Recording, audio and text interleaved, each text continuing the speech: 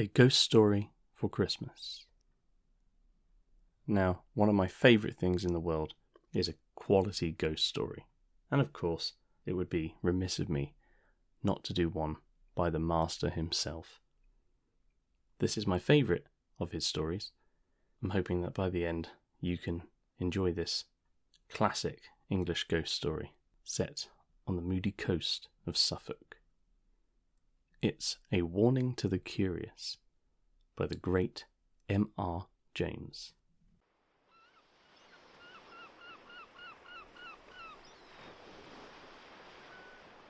The place on the east coast which the reader is asked to consider is Seaburgh. It is not very different now from what I remember it to have been when I was a child. Marsh is intersected by dykes to the south, recalling the early chapters of Great Expectations. Flat fields to the north, merging into heath. Heath, fir woods, and above all, gorse inland. A long seafront and a street, behind that a spacious church of flint, with a broad, solid, western tower, and a peal of 6 bells. How well I remember their sound on a hot Sunday in August as our party went slowly up the white, dusty slope of road towards them, for the church stands at the top of a short, steep incline. They rang with a flat, clacking sort of sound on those hot days, but when the air was softer they were mellower too. The railway ran down to its little terminus farther along the same road. There was a gay white windmill just before you came to the station, and another down near the shingle at the south end of the town, and yet others on higher ground to the north. There were cottages of bright red brick with slate roofs. But why do I encumber you with these commonplace details? The fact is that they come crowding to the point of the pencil when it begins to write of Seaburgh. I should like to be sure that I had allowed the right ones to get onto the paper, but I forgot. I have not quite done with the word painting business yet. Walk away from the sea and the town past the station and turn up the road on the right. It is a sandy road, parallel with the railway, and if you follow it, it climbs to somewhat higher ground. On your left, you are now going northward, is heath. On your right, the side towards the sea, is a belt of old firs, wind-beaten, thick at the top with the slope that old seaside trees have. Seen on the skyline from the train, they would tell you in an instant, if you did not know it, that you were approaching a windy coast. Well, at the top of my little hill, a line of these firs strikes out and runs towards the sea, for there is a ridge that goes that way, and the ridge ends in a rather well-defined mound commanding the level fields of rough grass, and a little knot of fir trees crowns it. And here you may sit on a hot spring day, very well content to look at blue sea, white windmills, red cottages, bright green grass, church tower, and distant Martello Tower on the south. As I have said, I began to know Seaburgh as a child, but a gap of a good many years separates my early knowledge from that which is more recent. Still, it keeps its place in my affections, and any tales of it that I pick up have an interest for me. One such tale is this. It came to me in a place very remote from Seaburgh, and quite accidentally from a man whom I have been able to oblige, enough in his opinion to justify his making me his confidant to this extent. "I know all that country more or less," he said. "I used to go to Seaburgh pretty regularly for golf in the spring. I generally put up at the Bear with a friend, Henry Long it was. You knew him, perhaps?" "Slightly," I said. "And we used to take a sitting room and be very happy there. Since he died, I haven't cared to go there, and I don't know that I should anyhow, after the particular thing that happened on our last visit." It was in April, 19... We were there, and by some chance, we were almost the only people in the hotel, so the ordinary public rooms were practically empty, and we were the more surprised when, after dinner, our sitting-room door opened, and a young man put his head in. We were aware of this young man. He was rather a rabbity, anemic subject, light hair and light eyes, but not unpleasing. So when he said, I beg your pardon, is this a private room?" we did not growl and say, "Yes, it is." But Long said, or I did, no matter which, "Please, come in. May I?" he said, and he seemed relieved. Of course, it was obvious that he wanted company, and as he was a reasonable kind of person, not the sort to bestow his whole family history on you, we urged him to make himself at home. "I dare say you'll find the other rooms rather bleak," I said. Yes, he did, but it was really too good of us, and so on. That being got over, he made some pretence of reading a book. Long was playing Patience, I was writing. It became plain to me after a few minutes that this visitor of ours was in rather a state of fidgets or nerves, which communicated itself to me, and so I put away my writing and turned to her, engaging him in talk. After some remarks, which I forget, he became rather confidential. "You'll think it very odd of me," this was the way he began, "but the fact is I've had something of a shock." Well, I recommended a drink of some cheering kind, and we had it.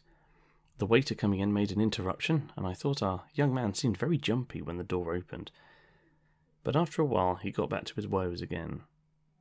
There was nobody he knew in the place, and he did happen to know who we both were. It turned out there was a common acquaintance in town, and really he did want a word of advice, if we didn't mind. "Of course," we both said. "By all means, or not at all." And Long put away his cards, and we settled down to hear what his difficulty was. "It began," he said, "more than a week ago, when I bicycled over to Froston, only about 5 or 6 miles, to see the church. I'm very much interested in architecture, and it's got one of those pretty porches with niches and shields.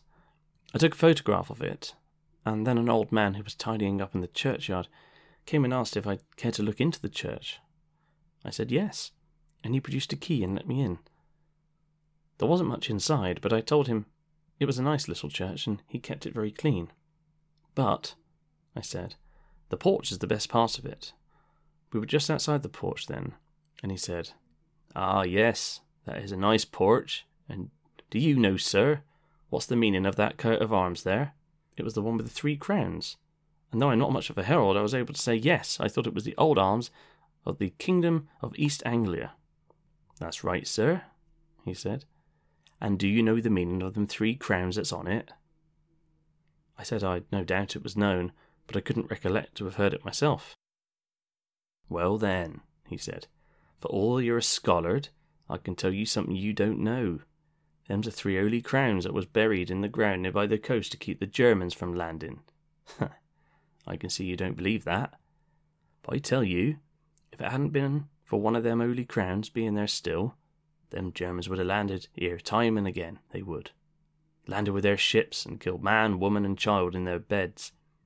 Now then, that's the truth, what I'm telling you, that is. If you don't believe me, you ask the rector. There he comes, you asked him, I says." I looked around, and there was the rector, a nice-looking old man, coming up the path. And before I could begin assuring my old man, who was getting quite excited, that I didn't disbelieve him, the rector struck in and said, "What's all this about, John? Good day to you, sir. Have you been looking at our little church?" So then there was a talk which allowed the old man to calm down, and the rector asked him again what was the matter. "Oh," he said, "it weren't nothing, only I was telling this gentleman he ought to ask you about them holy crowns." "Ah, yes, to be sure," said the rector. "That's a very curious matter, isn't it? But I don't know whether the gentleman is interested in our old stories, eh?" "Oh, he'll be interested fast enough," says the old man. "He'll put his confidence in what you tells him, sir. Why, you know William Ager yourself, father and son too." Then I put in a word to say how much I should like to hear all about it, and before many minutes I was walking up the village street with the rector, who had 1 or 2 words to say to his parishioners, and then to the rectory, where he took me into his study. He had made out on the way that I really was capable of taking an intelligent interest in a piece of folklore, and not quite the ordinary tripper, so he was very willing to talk, and it is rather surprising to me that the particular legend he told me has not made its way into print before. His account of it was this. There has always been a belief in these parts in the 3 holy crowns. The old people say that they were buried in different places near the coast to keep off the Danes or the French or the Germans. And they say that one of the 3 was dug up a long time ago, and another has disappeared by the encroaching of the sea, and one still left doing its work, keeping off invaders. Well now, if you have read the ordinary guides and histories of this county, you will remember perhaps that in 1687 a crown which was said to be the crown of Redwald, King of the East Angles, was dug up at Rendlesham, and alas, melted down before it was even properly described or drawn. Well, Rendlesham isn't on the coast, but it isn't so very far inland, and it's on a very important line of access, and I believe that is the crown which the people mean when they say that one has been dug up. Then on the south, you don't want me to tell you where there was a Saxon royal palace, which is now under the sea, eh? Well, there was a second crown, I take it, and up beyond those two, they say, lies the third. Do they say where it is? He said. Yes, indeed, they do. But they don't tell. And his manner did not encourage me to put the obvious question. Instead of that, I waited a moment and said, What did the old man mean when you said you knew William Ager, as if that had something to do with the crowns? To be sure, he said. Now, that is another curious story. These Agers, it's a very odd name in these parts, but I can't find that they were ever people of quality or big owners. These Agers say, or said, that their branch of the family were the guardians of the lost crown. A certain old Nathaniel Ager was the first I knew. I was born and brought up quite near here, and he, I believe, camped out at the place during the whole of the war of 1870. William, his son, did the same, I know, during the South African War. And young William, his son, who has only died fairly recently, took lodgings at the cottage nearest the spot, and I've no doubt hastened his end, for he was a consumptive by exposure and night-watching, and he was the last of that branch. It was a dreadful grief to him to think he was the last. But he could do nothing. The only relations at all near to him were in the colonies.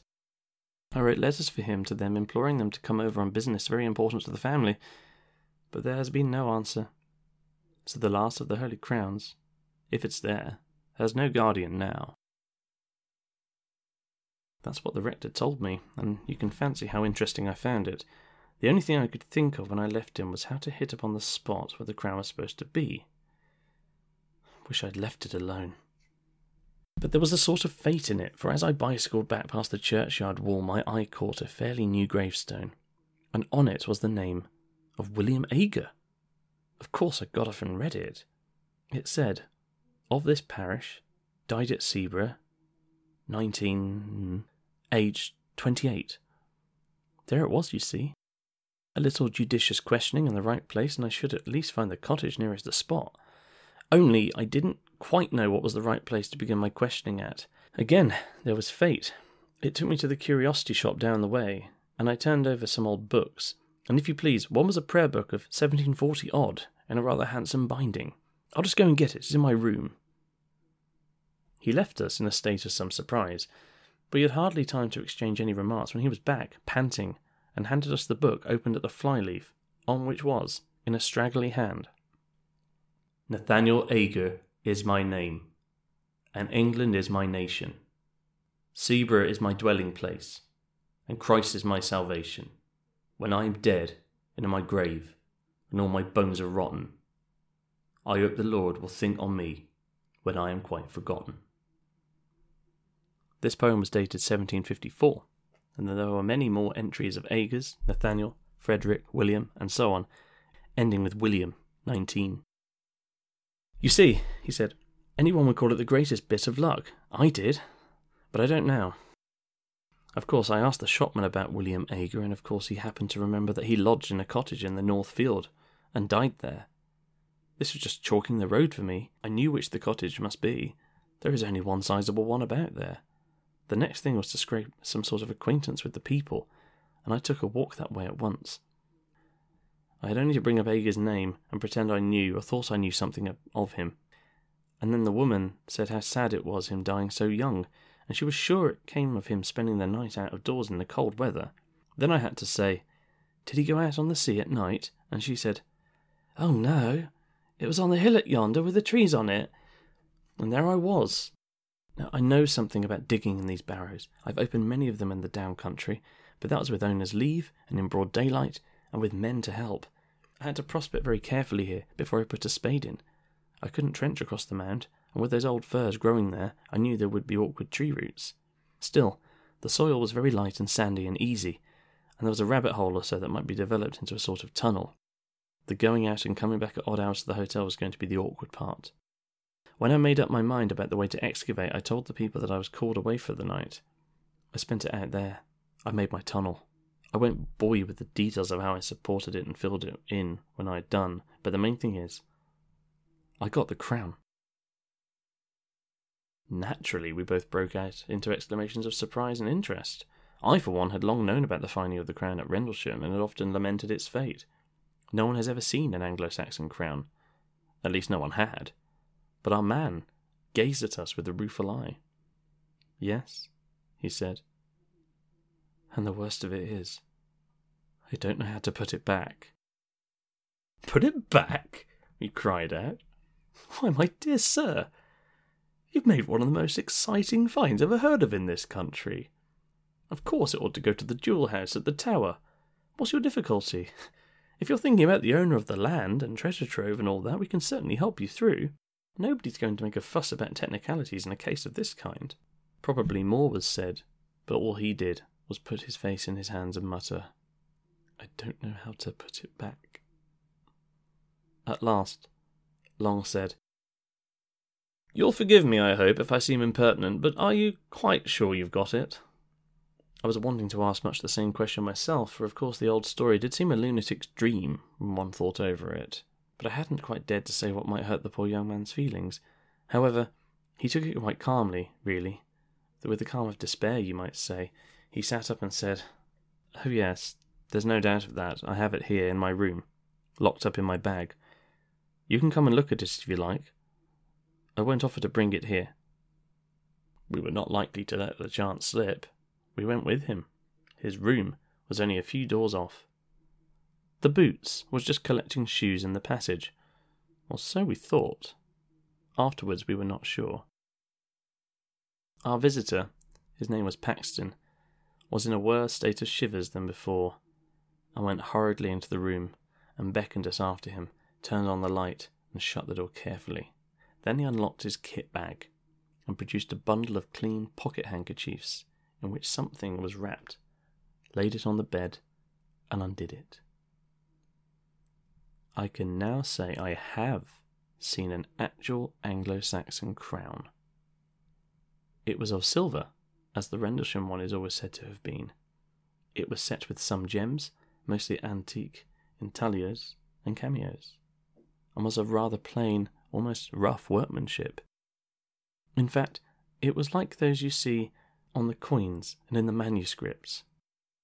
I found no reason to think it was later than the 9th century. I was intensely interested, of course, and I wanted to turn it over in my hands, but Paxton prevented me. "Don't you touch it," he said. "I'll do that." And with a sigh that was, I declare to you, dreadful to hear, he took it up and turned it about so that we could see every part of it. "Seen enough?" he said at last, and we nodded. He wrapped it up and locked it in his bag and stood looking at us dumbly. "Come back to our room," Long said, "and tell us what the trouble is." He thanked us and said, "Will you go first and see if the coast is clear?" That wasn't very intelligible, for our proceedings hadn't been, after all, very suspicious, and the hotel, as I said, was practically empty. However, we were beginning to have inklings of... we didn't know what. And anyhow, nerves are infectious, so we did go, first peering out as we opened the door, and fancying, I found we both had the fancy, that a shadow, or more than a shadow, but it made no sound, passed from before us to one side as we came out into the passage. "It's all right," we whispered to Paxton. Whispering seemed the proper tone, and we went, with him between us, back to our sitting room. I was preparing, when we got there, to be ecstatic about the unique interest of what we had seen, but when I looked at Paxton, I saw that it would be terribly out of place, and I left it to him to begin. "What is to be done?" was his opening. Long thought it right, as he explained to me afterwards, to be obtuse, and said, "Why not find out who the owner of this land is, and inform—" "Oh, no, Paxton broke in impatiently. "I beg your pardon, you've been very kind, but don't you see it's got to go back? And I daren't be there at night. and daytime's impossible. Perhaps, though, you don't see, well, then the truth is that I've never been alone since I touched it. I was beginning some fairly stupid comment, but Long caught my eye, and I stopped. Long said, I think I do see. Perhaps, but wouldn't it be a relief to tell us a little more clearly what the situation is? Then it all came out. Paxton looked over his shoulder and beckoned to us to come nearer to him, and began speaking in a low voice. We listened most intently, of course, and compared notes afterwards, and I wrote down our version. So I am confident I have what he told us, almost word for word. He said, it began when I was first prospecting, and put me off again and again. There was always somebody, a man, standing by one of the firs. This was in daylight, you know. He was never in front of me. I always saw him with the tail of my eye on the left or the right, and he was never there when I looked straight for him. I would lie down for quite a long time and take careful observations, make sure there was no one, and then when I got up and began prospecting again, there he was. And he began to give me hints. Besides, for wherever I put that prayer book, short of locking it up, which I did at last, when I came back to my room, it was always out on my table, open at the flyleaf where the names are, and one of my razors across it to keep it open. I'm sure he just can't open my bag, or something more would have happened. You see, he's light and weak, but all the same I daren't face him. Well then, when I was making the tunnel, of course, it was worse. And if I hadn't been so keen, I should have dropped the whole thing and run. It was like someone scraping at my back all the time. I thought for a long time it was only soil dropping on me. As I got nearer the crown, it was unmistakable. And when I actually laid it bare and got my fingers into the ring of it and pulled it out, there came a sort of cry behind me. I can't tell you how desolate it was, and horribly threatening too. It spoils all my pleasure in my find. Cut it off that moment. And if I hadn't been the wretched fool I am, I should have put the thing back and left it. But I didn't. The rest of the time was just awful. I had hours to get through before I could decently come back to the hotel. First I spent time filling up my tunnel and covering my tracks, and all the while he was there trying to thwart me. Sometimes, you know, you see him, and sometimes you don't. Just as he pleases. I think he's there, but he has some power over your eyes. Well, I wasn't off the spot very long before sunrise, and then I had to get to the junction for Seaborough and take a train back, and though it was daylight fairly soon, I don't know if that made it much better. There were always hedges, or gorse bushes, or park fences along the road, some sort of cover, I mean, and I was never easy for a second. And then when I began to meet people going to work, they always looked behind me very strangely. It might have been that they were surprised at seeing anyone so early, but I didn't think it was only that, and I don't now. They didn't look exactly at me, and the porter at the train was like that too, and the guard held open the door after I got into the carriage, just as he would if there was somebody else coming, you know. You may be very sure it isn't my fancy, he said with a dull sort of laugh, then went on. And even if I do get it put back, he won't forgive me. I can tell that. And I was so happy a fortnight ago.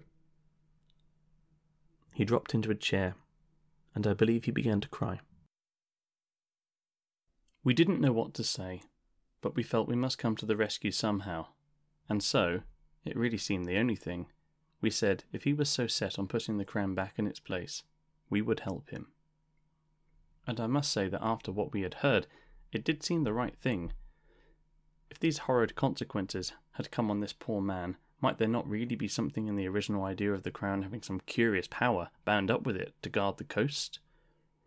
At least, that was my feeling, and I think it was Long's too. Our offer was very welcome to Paxton anyhow. When could we do it? It was nearing 10:30. Could we contrive to make a late walk plausible to the hotel people that very night? We looked out of the window. There was a brilliant full moon, the Paschal moon. Long undertook to tackle the boots, and he was to say that we should not be much over the hour, and if we did find it so pleasant that we stopped out a bit longer, we would see that he didn't lose by sitting up. Well, we were pretty regular customers of the hotel, and did not give much trouble, and were considered by the servants to be not under the mark in the way of tips, and so the boots was propitiated, and led us out onto the seafront, and remained, as we heard later, looking after us. Paxton had a large coat over his arm, under which was the wrapped-up crown. So we were off on this strange errand before we had time to think how very much out of the way it was. I have told this part quite shortly on purpose, for it really does represent the haste with which we settled our plan and took action. "The shortest way is up the hill and through the churchyard," Paxton said, as we stood a moment before the hotel looking up and down the front. There was nobody about. Nobody at all.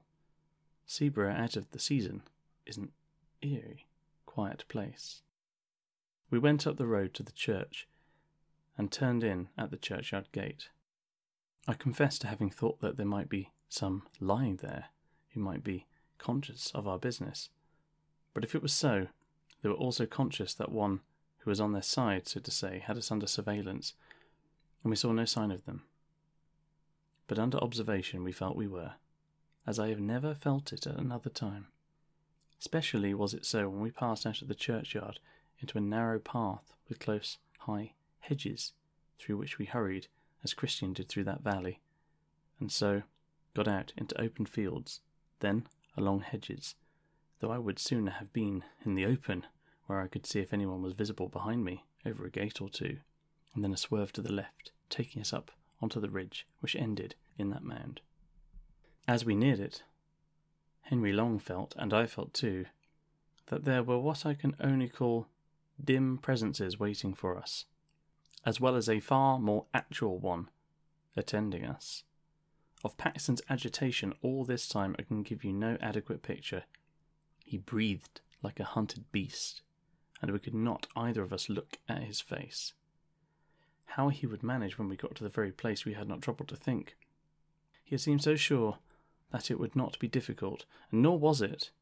I never saw anything like the dash with which he flung himself at a particular spot in the side of the mound, and tore at it, so that in very few minutes the greater part of his body was out of sight. We stood holding the coat and that bundle of handkerchiefs, and looking very fearfully, I must admit, about us. There was nothing to be seen. A line of dark firs behind us made one skyline. More trees, and the church tower half a mile off on the right. Cottages and a windmill on the horizon on the left. Calm sea, dead in front. Faint barking of a dog at a cottage on a gleaming dyke between us and it. Full moon, making that path we know across the sea. The eternal whisper of the Scotch firs just above us, and of the sea in front. Yet in all this quiet, an acrid consciousness of a restrained hostility very near us, like a dog on a leash that might be let go at any moment.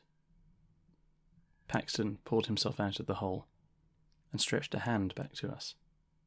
"Give it to me," he whispered. "Unwrapped."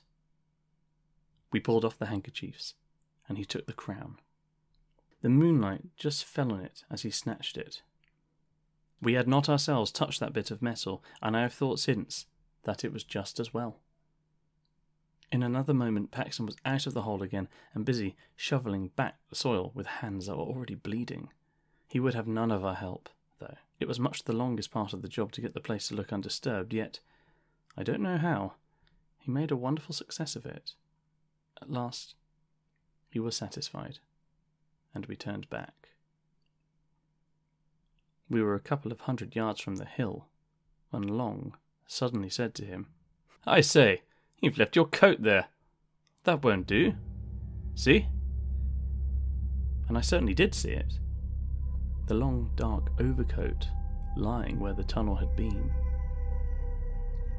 Paxton had not stopped, however. He only shook his head and held up the coat on his arm. And when we joined him, he said, without any excitement, but as if nothing mattered anymore. That wasn't my coat. And indeed, when we looked back again, that dark thing was not to be seen. Well, we got out onto the road and came rapidly back that way.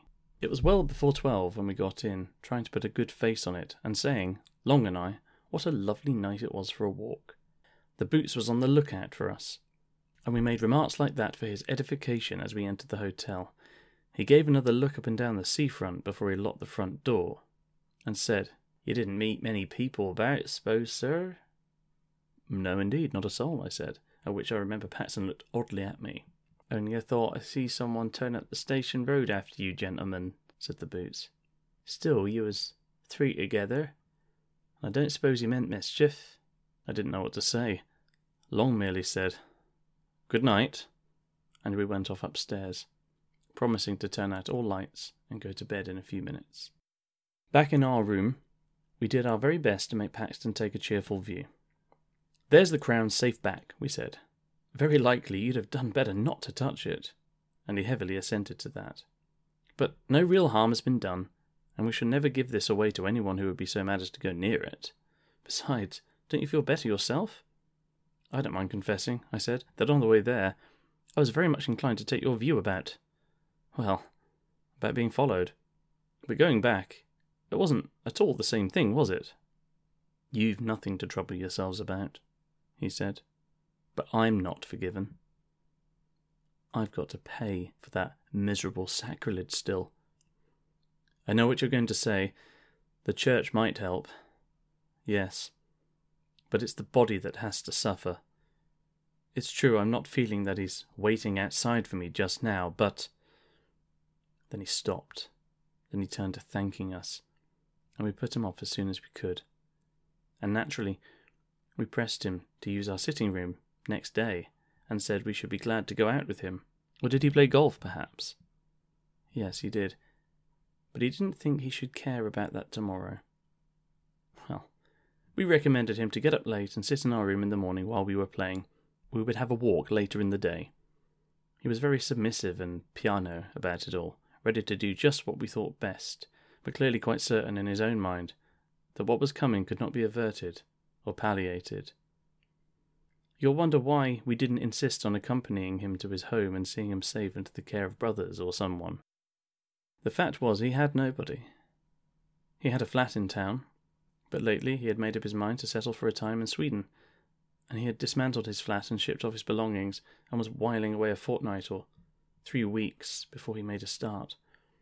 Anyhow, we didn't see what we could do better than sleep on it, or not sleep very much, as was my case, and see what we felt like tomorrow morning. We felt very different, Long and I, on as beautiful an April morning as you could desire, and Paxton also looked very different when we saw him at breakfast. The first approach to a decent night I ever seem to have had, was what he said, but he was going to do as we had settled, stay in probably all the morning and come out with us later. We went to the links, we met some other men and played with them in the morning, and had lunch there rather early so as not to be late back.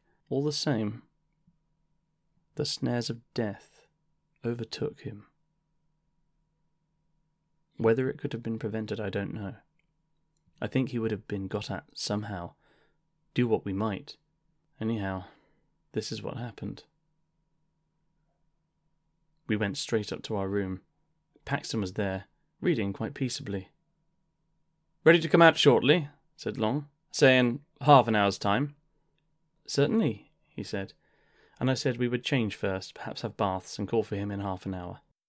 I had my bath first, and went and lay down on my bed, and slept for about 10 minutes. We came out of our rooms at the same time, and went together to the sitting room. Paxton wasn't there. Only his book. Nor was he in his room, nor in the downstairs rooms. We shouted for him. A servant came out and said, "Why, I thought you gentlemen was gone out already. And so did the other gentleman. He heard you were calling from the path there, and ran out in a hurry. And I looked out at the coffee room window, but I didn't see you. However, he run off down the beach that way." Without a word, we ran that way too. It was the opposite direction to that of last night's expedition. It wasn't quite 4 o'clock, and the day was fair, though not so fair as it had been, so there was really no reason, you'd say, for anxiety with people about. Surely a man couldn't come to much harm. But something in our look as we ran out must have struck the servant, for she came out on the steps and pointed and said, "Yes, that's the way he went." We ran on as far as the top of the shingle bank and there pulled up. There was a choice of ways, past the houses on the seafront or along the sand at the bottom of the beach, which, the tide being now out, was fairly broad. Or, of course, we might keep along the shingle between those two tracks and have some view of both of them, only that was heavy going. We chose the sand, for that was the loneliest, and someone might come to harm there, without being seen from the public path. Long said he saw Paxton some distance ahead, running and waving his stick as if he wanted to signal to people who were ahead of him. I couldn't be sure. One of these sea mists was coming up very quickly from the south. There was someone, that's all I could say. And there were tracks on the sand as of someone running who wore shoes, and there were other tracks made before those, for the shoes sometimes trod in them and interfered with them, of someone not in shoes. Oh, of course, it's only my word you've got to take for all this. Long's dead. We'd no time or means to make sketches or take casts, and the next tide washed everything away. All we could do was to notice these marks as we hurried on. But there they were over and over again, and we had no doubt whatever that what we saw was the track of a barefoot, and one that showed more bones than flesh. The notion of Paxton running after anything like this, and supposing it to be the friends he was looking for, was very dreadful to us. You can guess what we fancied, how the thing he was following might stop suddenly and turn round on him, and what sort of face it would show, half seen at first in the mist, which all the while was getting thicker and thicker. And as I ran on, wondering how the poor wretch could have been lured into mistaking that other thing for us, I remember his saying, "He has some power over your eyes." And then I wondered what the end would be, for I had no hope now that the end could be averted, and well, there is no need to tell all the dismal and horrid thoughts that flitted through my head as we ran on in the mist. It was uncanny too that the sun should still be bright in the sky, and we could see nothing. We could only tell that we were now past the houses and reached the gap that there is between them and the old Martello Tower. When you are past the tower, you know, there is nothing but shingle, for a long way, not a house, not a human creature, just that spit of land, or rather shingle, with the river on your right and the sea on your left. But just before that, just by the Martello Tower, you remember there is the old battery close to the sea. I believe there are only a few blocks of concrete left now, the rest has all been washed away, but at this time there was a lot more, though the place was a ruin. Well, when we got there, we clambered to the top as quick as we could to take breath and look over the shingle in front, if by chance the mist would let us see anything. But a moment's rest we must have. We had run a mile at least. Nothing whatever was visible ahead of us, and we were just turning, by common consent, to get down and run hopelessly on, when we heard what I can only call a laugh. And if you can understand what I mean by a breathless, a lungless laugh, you have it, but I don't suppose you can. It came from below and swerved away into the mist. That was enough. We bent over the wall. Paxton was there at the bottom. You don't need to be told that he was dead. His tracks showed that he had run along the side of the battery, had turned sharp round the corner of it, and, small doubt of it, must have dashed straight into the open arms of someone who was waiting there. His mouth was full of sand and stones, and his teeth and jaws were broken to bits. I only glanced once at his face. At the same moment, just as we were scrambling down from the battery to get to the body, we heard a shout and saw a man running down the bank of the Martello Tower. He was the caretaker stationed there, and his keen old eyes had managed to descry through the mist that something was wrong. He had seen Paxton fall, and had seen us a moment after running up. Fortunate this, for otherwise we could have hardly escaped suspicion of being concerned in the dreadful business. Had he, we asked, caught sight of anybody attacking our friend? He could not be sure. We sent him off for help, and stayed by the dead man till they came with the stretcher. What were we to say at the inquest? It was a duty, we felt, not to give up there and then the secret of the crown to be published in every paper. I don't know how much you would have told, but what we did agree upon was this, to say that we had only made acquaintance with Paxton the day before, and that he had told us he was under some apprehension of danger at the hands of a man called William Ager. Also, that we had seen some other tracks besides Paxton's when we were following him along the beach, but of course, by that time, everything was gone from the sands. No one had any knowledge, fortunately, of any William Ager living in the district. The evidence of the man at the Martello Tower freed us from all suspicion. All that could be done was to return a verdict of willful murder by some person or persons unknown. Paxton was so totally without connections that all the inquiries that were subsequently made ended in a no thoroughfare. And I have never been at Zebra, or even near it, since.